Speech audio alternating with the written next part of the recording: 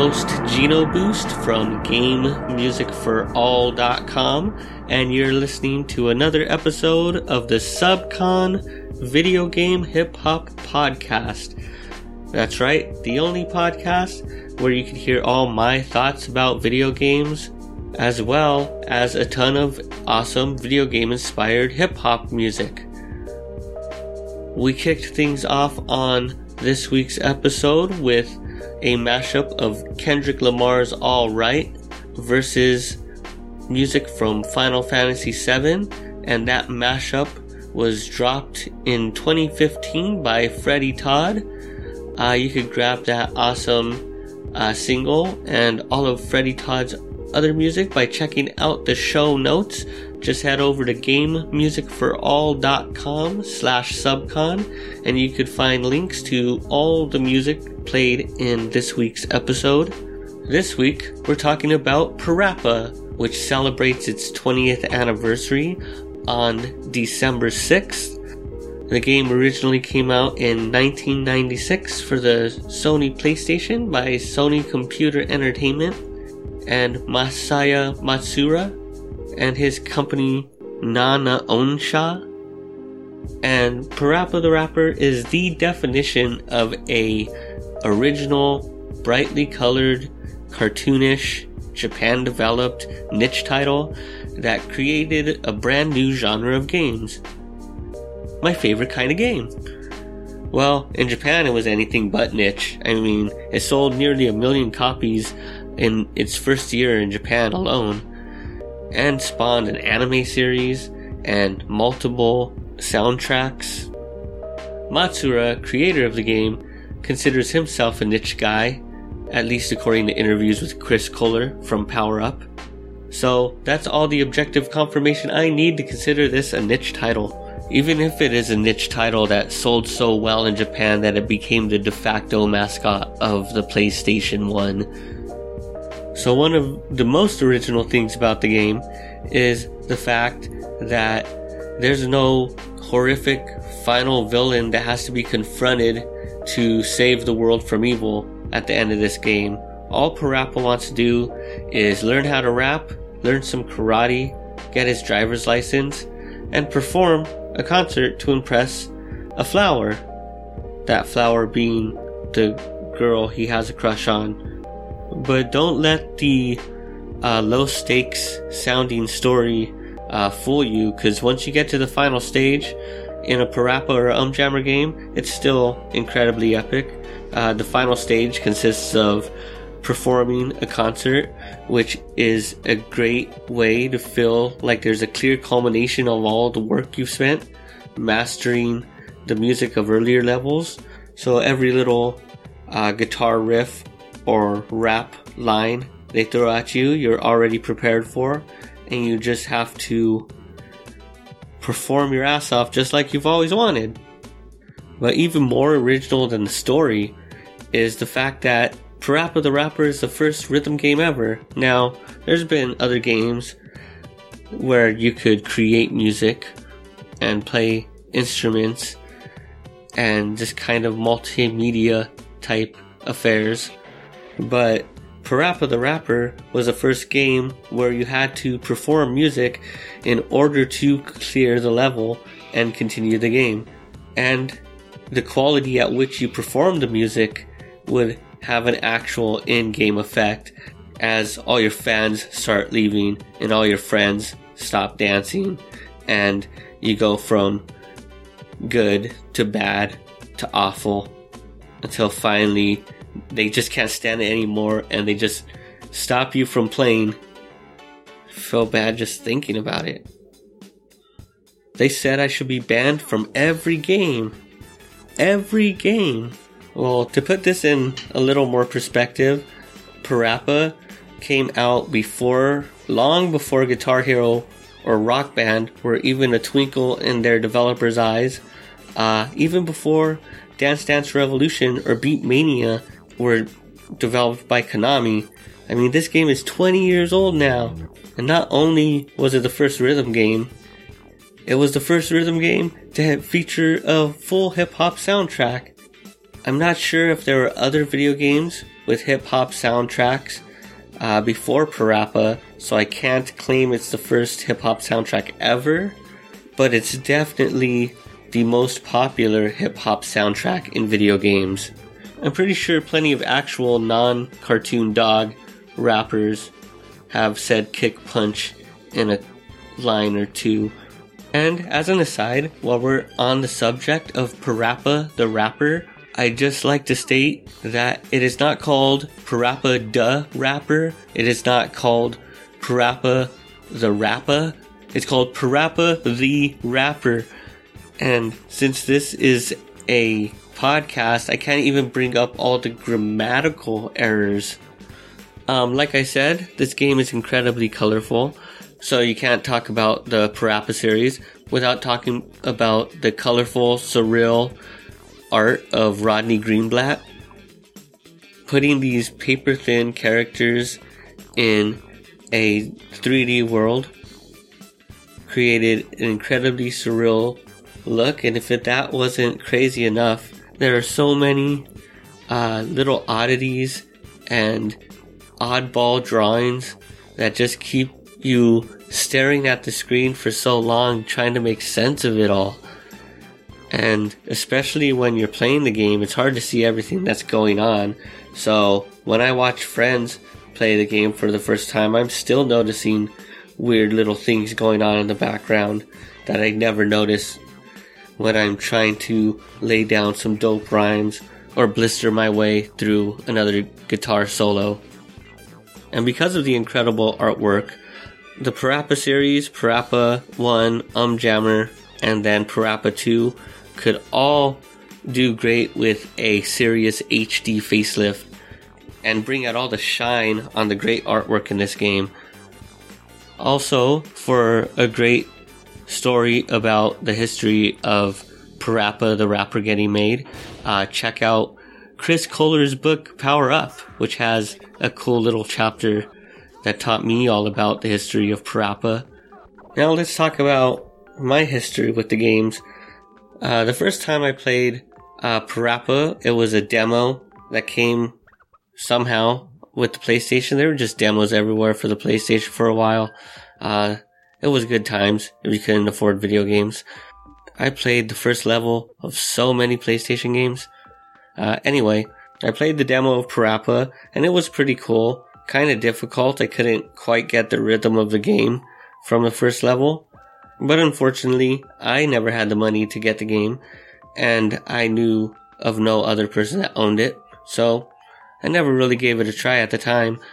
But fast forwarding to 1999 when Jammer Lammy came out, I had, of course, played the demo of that game as well on the PlayStation, and it was very awesome. And eventually I was able to play the full version of the game, which became and has remained one of my favorite games on the original PlayStation.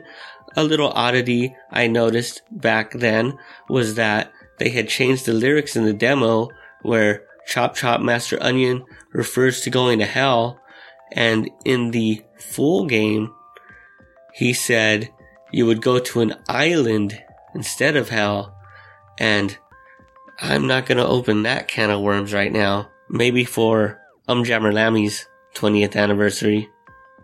That's coming soon. Jammer probably remains my favorite of the Parappa series, mostly because it has the highest nostalgia factor. If we're going on gameplay though, I'm pretty sure Parappa the Rapper 2 for the PlayStation 2 is the most playable game. Definitely the funnest to actually play through, because I think they had a great understanding of the timing for the raps that they learned from the previous two games in the series. So I think Parappa the Rapper 2 plays the best, even if it's not as memorable as the first two games. A lot of Parappa 2 feels like a retread of the original, and since we're all used to the graphics by now, it didn't feel like as much of a intense and original and clear-cut weird title like the original did. But it was still a great game, I think. There's a lot of talk about food in the game. A lot of noodles. Noodles can't be beat. I mentioned earlier that there were a bunch of Parappa and Jammer soundtracks that came out independent of the video game. And there are just some heartbreakingly terrible Parappa rap albums that were released in Japan. Maybe someday I'll get around to showing you what I mean. But this is a day to celebrate Parappa, so I will not bring down the mood with that malarkey. Instead, we're going to hear an awesome Parappa the Rapper 2 remix by Rob KTA. Two things I could always use more of are great Parappa remixes and great music by Rob KTA. So make sure you check the show notes. If you want those things as well, you could grab them over at gamemusicforall.com/subcon and click on all those beautiful blue music links. This track is called Romantic Plastic Love V-Day 016 Edit. Yes, indeed, that's for sure. The kick on style remains base pure. Never bending, always a fast to make a move. This time we get down nice and romantic. Yes, indeed, that's for sure. The kick on style remains base pure. Never bending, always a fast to make a move. This time we get down nice and smooth. Ha ha ha ha. Love kick, love punch, love duck, love love hook, love tap, love twist, love pull, love hard, smooth kick, nice punch, sweet chop, love fight, smooth. With a rules for new, I wish everybody had the same point of view. Meet me at the corner, pick you up at 7. Wear your best dress and I'll take you to heaven.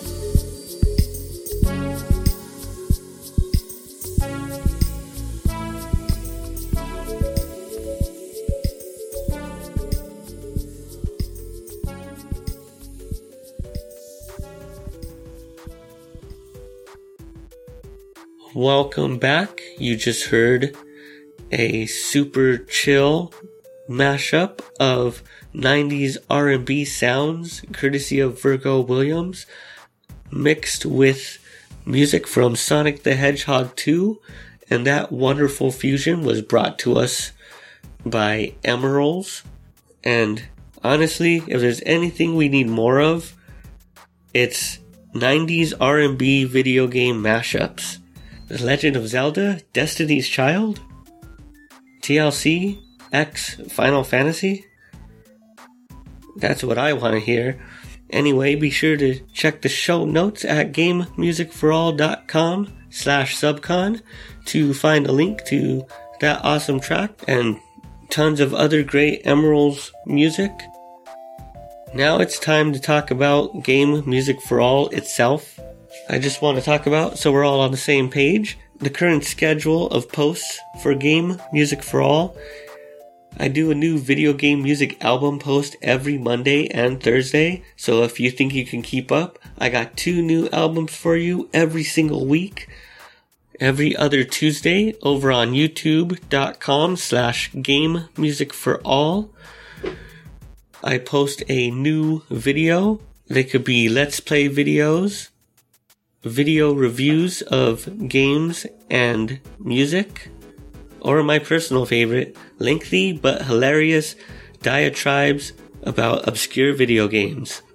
If you're like me and you still prefer the written word over fancy videos and talkative podcasts, once a month, every 4th Tuesday, I'll be posting a feature-length article about both classic and obscure video games.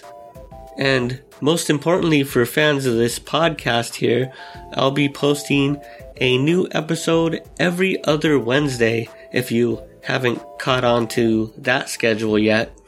So be sure to get hype for every second Wednesday of the week when a new Subcon podcast goes live to the GameMusicForAll.com website.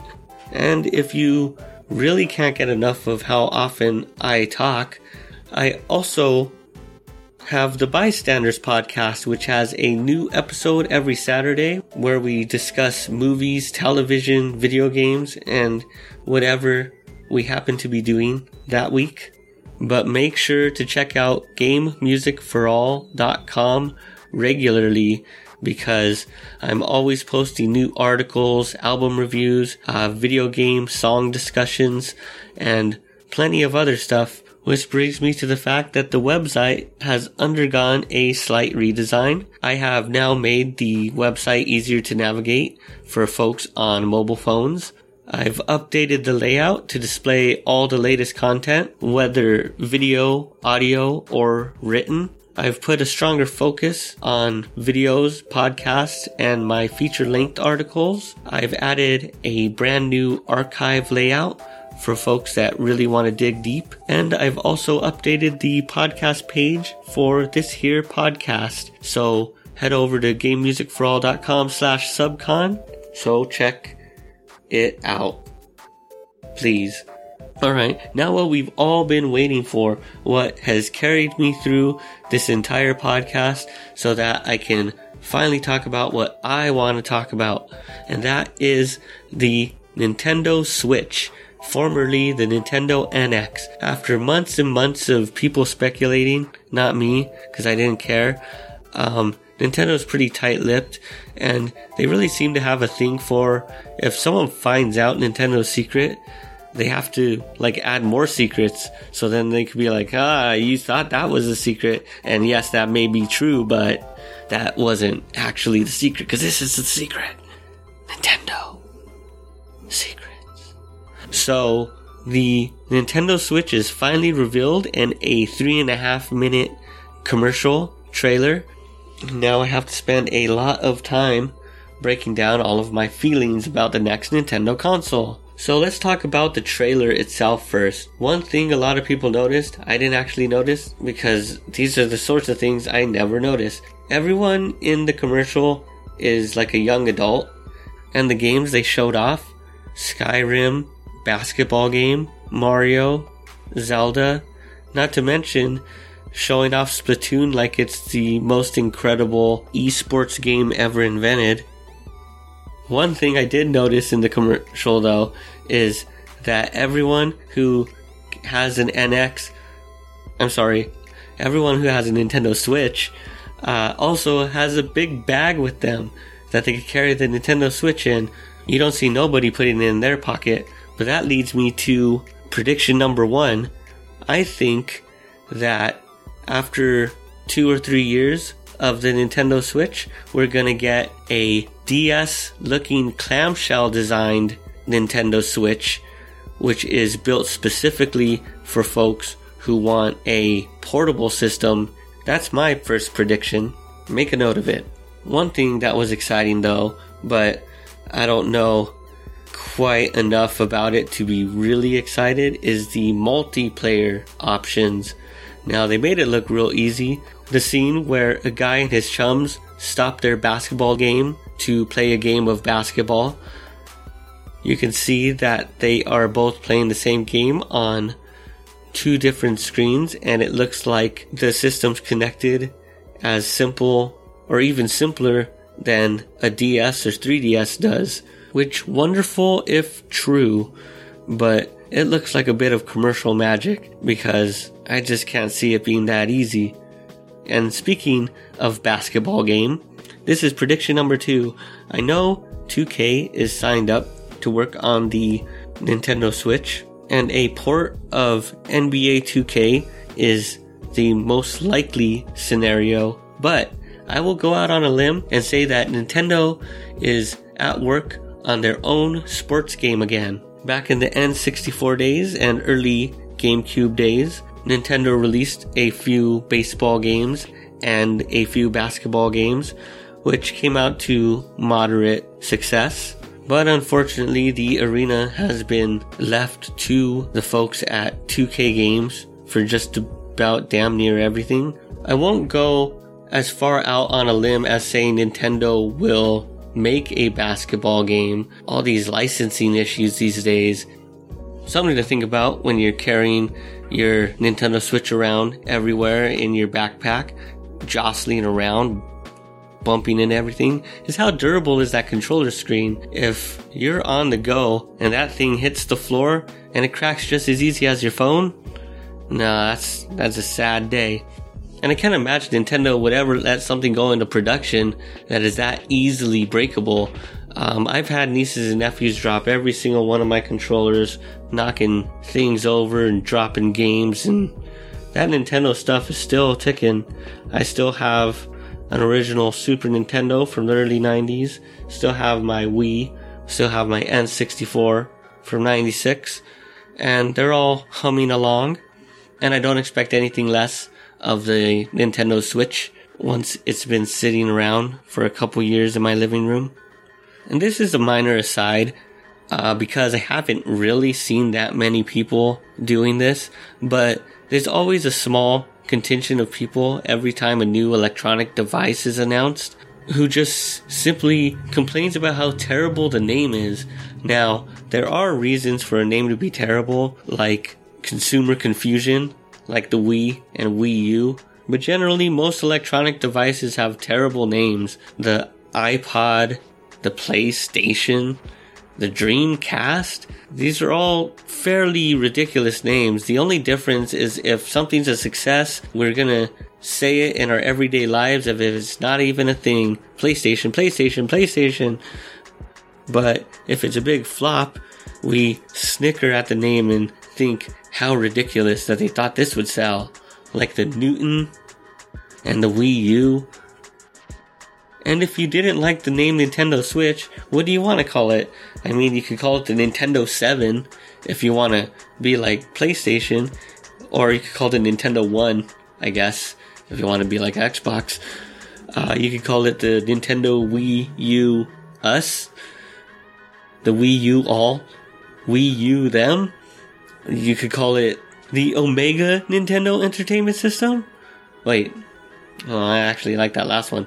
Moving on, there are twice as many developers working on this Nintendo system at Nintendo. So there aren't folks that only work on handheld games, and there aren't folks that only work on console games. Now everybody works on the same games in Nintendo, and I'm really excited for what that could mean, because the production costs of developing for the Wii U and the Nintendo 3DS has really slowed down Nintendo's ability to release games in a timely manner. That, coupled with the fact that the Wii U has lost basically all of its third-party support aside from indie games, well, that's pretty much the story of the Wii U's failure. Another complaint I saw online was tiny controllers. You can use the control. Basically, you can cut the controllers in half and use them as tiny little sideways controllers. Imagine an even smaller Wiimote with a kind of funky button layout. I'm pretty sure the controllers work on Bluetooth, so I'm pretty sure most, if not all, Wii and Wii U controllers will also work for the NX. And the tiny controllers are only for multiplayer anyway. You'd have to buy a second controller if you wanted to play with your friends anyway, you big baby. So invest in another controller then. But the fact that these controllers are so small made me realize, are the small controllers of the NES Mini, which comes out in time for Christmas, actually a secret ploy to prepare our hands for the small controllers of the Nintendo Switch? Think about it. And what about the 3DS? We know that the Nintendo Switch will be replacing the Wii U as the latest Nintendo console beneath your TV. But what about the 3DS? As my initial claim earlier, I'm expecting a clamshell designed version of the Switch, which will appeal to 3DS owners. Something that hasn't been getting a lot of talk during the initial rounds of Nintendo Switch coverage are the actual cartridges that the game uses. Since the system is portable, it was a great idea to switch off of CDs and back to cartridge media. The cartridges themselves look like 2 DS cartridges stacked on top of each other, but the fact that cartridges are being used at all raises some questions. First and foremost is the fact that is backwards compatibility completely out the window? I mean, there's no disk drive, so there's nowhere to put your GameCube games, or your Wii games, or your Wii U games. Will Nintendo allow you to move stuff from your Wii U hard drive to the NX? That remains to be seen. But it seems that physical copies of Nintendo games are definitely out the window. The game case now closes atop the game, rendering it nice and snug within the system itself. Unlike the DS or 3DS, where sometimes that shit just pops out and flies across the room. And then the fact that it's a tablet has all sorts of implications for mobile gaming. So let's get this out of the way first. I do believe that the Nintendo Switch has a touchscreen, and I think it's going to be a touchscreen more in line of the dual touch abilities of standard tablets these days, which is why we did not see a stylus anywhere on the controller. I'm pretty sure they left out the touchscreen controls because they wanted to show that this is a serious, hardcore home console that plays all of the Calls of Duties and all of the Skyrims and all of the basketballs. So you don't want people tapping on the screen and playing fucking Angry Birds on it. So the fact that there is a touchscreen implies that you will be able to play Nintendo's mobile games on their specific mobile device. So the fact that it's a tablet with a touchscreen begs the question, will Nintendo release their mobile games on the Nintendo Switch? My prediction number 3, I think we're on, is that this is very, very likely. But the fact that Nintendo will release their mobile games to the Switch begs the question, will the Nintendo Switch have an app store similar to the iTunes Store or Google Play? Of course, Nintendo will still have the eShop, and likely you can buy their mobile games as well as all their other games through the eShop. But does Nintendo have any plans to make the eShop more inclusive? To open it up to more developers like the Google Play Store and the iTunes Store have? So not only would games be on there, but also apps for things like ESPN or streaming services. And even crazier, what if Nintendo decides to port either the Apple iTunes Store or the Google Play Store to the Nintendo Switch? Considering Nintendo has already made a big deal with Apple to release the first Super Mario mobile game on their system first, then there is a very outside chance that the iTunes Store will be available for the Nintendo Switch. Now hear me out. Nintendo is already working with Apple to create games for the latest Apple iPhone. I don't know what number it's on. And we all know Apple loves the fact that they're able to control the hardware and the OS for all of their applications. Now, if Nintendo is the only company, of course, making Nintendo Switch tablets, then Apple knows for sure the architecture of that system, and that the architecture in that system is not going to change. Therefore, they can make an iTunes Store which would run just as well on the Nintendo Switch as it would on any Apple developed device. Now, this is not a prediction because this is really dreaming big. Seeing the console and seeing the concept is only 1/3 of the battle now. Yes, I want to play it. Yes, I'm going to buy it because it plays Mario Kart. Will I play anything other than Mario Kart on it? Will I do anything else with the console? And that remains to be seen. If we consider this the first pillar, the actual design of the console, then the second pillar would be the video games. Of course, it's a very strong pillar. You could have the most inexpensive, most powerful console, but without games, you ain't got nothing. And this third pillar that has arisen is the OS on the game console. And this is Nintendo's greatest stumbling block. And for the sake of this discussion, I'll include online play as part of the OS because simple and direct and easy to get into online play is incredibly important in this day and age, especially with those hardcore gamers who are always playing basketball and having rooftop parties, I guess. So without an easy to navigate OS, which lets me play online games easily, which lets me add and talk to my friends easily on the system, which allows me to stream videos like Hulu and Netflix. For some reason, I never do that on my consoles, but apparently people do. And also to make it simple to purchase games online. Nintendo online stores have come a long way since the incredibly crummy DSiWare. Then we moved up to the equally crummy Nintendo eShop. But finally, with the 3DS and the Wii U, we get something approximating a quality eShop experience, and hopefully they continue to improve upon that. But until we get a nice good look at the OS, it's hard to say. But then there's also the issue that most consoles end up getting an update to really change the layout of their menus and design.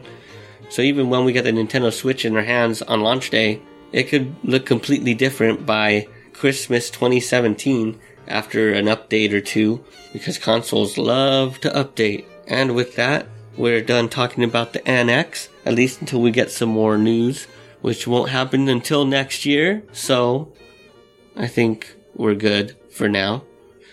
So, while you're twiddling your thumbs and thinking about the Nintendo Switch and how much fun you're going to have, or not have, if you hate it, maybe you hate it, I don't know, you could spend your time this year reading all the latest articles I've been writing and all the latest videos I've been producing. So head over to GameMusicForAll.com and you could read my latest article about niche DS game Lunar Nights and Konami and Hideo Kojima. I have a clickbait video of my top 5 favorite Nintendo Wii soundtracks to celebrate 10 years of the Nintendo Wii. I also have the beginning of my Legend of Zelda Link to the Past series. If you want a hilarious look back at Link to the Past, better head over to GameMusicForAll.com and soak it in. If you didn't get enough Parappa talk on this episode, I've got a Parappa the Rapper article dropping on December 6th, the 20-year anniversary of Parappa, in case you forgot.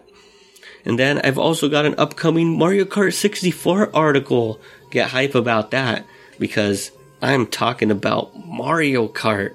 No more obscure racing games like Top Gear Rally and Rally X for me. We're talking about the most famous racing game of all time, Mario Kart. Alright, so let's get into the background music for this week's episode. To kick things off on this episode, we heard from DJ Craig, who makes a guest appearance on Urban Flow's Melodic Bumps Volume 5 with his track Have a Good Night. That was followed up by a little mix of Parappa the Rapper instrumentals composed by Masaya Matsura, the composer of the Parappa the Rapper and Jammer Lammy series. First we heard Instructor Mussolini's rap from the original Parappa the Rapper. Then we heard Hair Scare and Stage Select Music Box Melody, both from Parappa the Rapper 2. I decided to go with Hair Scare because even though I did not play any Jammer Lammy based music in the background, even though it's very, very fantastic music, the track Hair Scare from Parappa the Rapper 2 has a lot of little nods to the music from Jammer Lammy, so I thought it was a good mix of the two. Coming back from the break, we heard an instrumental remix of the beat behind Nas's If I Ruled the World, and that remix is by Shaka Zulu from his album Press Play, which you could find over on his SoundCloud page. As always, check the show notes over at gamemusicforall.com/subcon for links to all of the amazing music on this episode. After that, we heard a track called Zora Life by Certified Beats, and that's from a remix compilation dedicated to Legend of Zelda known as Leyenda de Verde. Next, we heard Game Over by BNAP, another SNES beat from his album SNES Beats Volume 3. Then we heard from Natsu Fuji, his track Shooting Star from his latest album Outer Space. Then we heard from a pair of my favorite latest OC remixes. First up was Aqua Wave, a remix of music from Donkey Kong Country by Paul Hadame via Overclocked Remix, of course. Then we heard Turkish Coffee, a Spelunky remix by Gabe Terracciano and Schnabubala. And the music you're hearing in the background now is from the same album that we opened things with. This one is Urban Flow's track Daydreaming Part 3 from Melodic Bumps Volume 5. And the ending theme for this week's episode is another one by Masaya Matsura from Parappa the Rapper 2. It's an instrumental of the final stage of the final Parappa the Rapper game. It is Always Love. But before we get into that, we're going to hear one more chill mashup, this time by Shag from his remix album Negative Visualization. This mashup here combines Tupac with some dope beats by Shag and is the perfect excuse to slip some more Tupac into this podcast. So this has been a great podcast. I've been able to bring back Kendrick Lamar, toss in some more Tupac, and get my 90s R&B fix. Thanks again for listening to the Subcon podcast, and enjoy this final track by Shag known as Nothing Changed, Tupac version.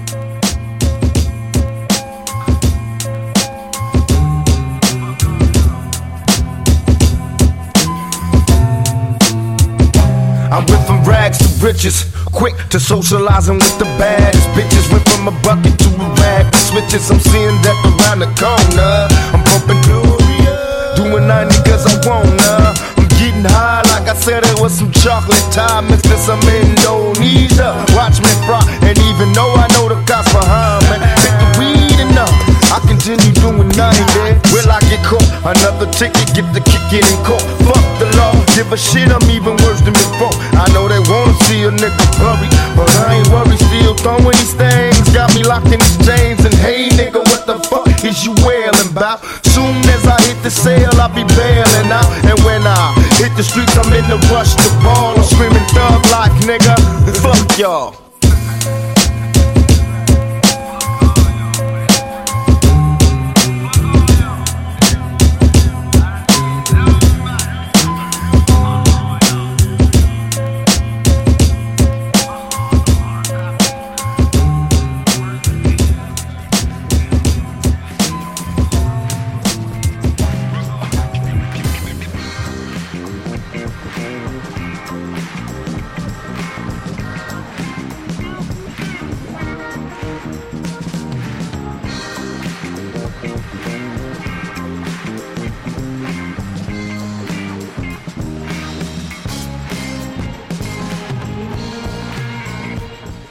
Thanks for listening to the SubCon podcast. Please support the show by subscribing to me at patreon.com/GenoBoost. Find song links and show notes at gamemusicforall.com/subcon. Follow me on Twitter at GenoBoost and Instagram at RetroBitsLA. And of course, you can find the latest video game-based albums at GameMusicForAll.com. You're now leaving SubCon.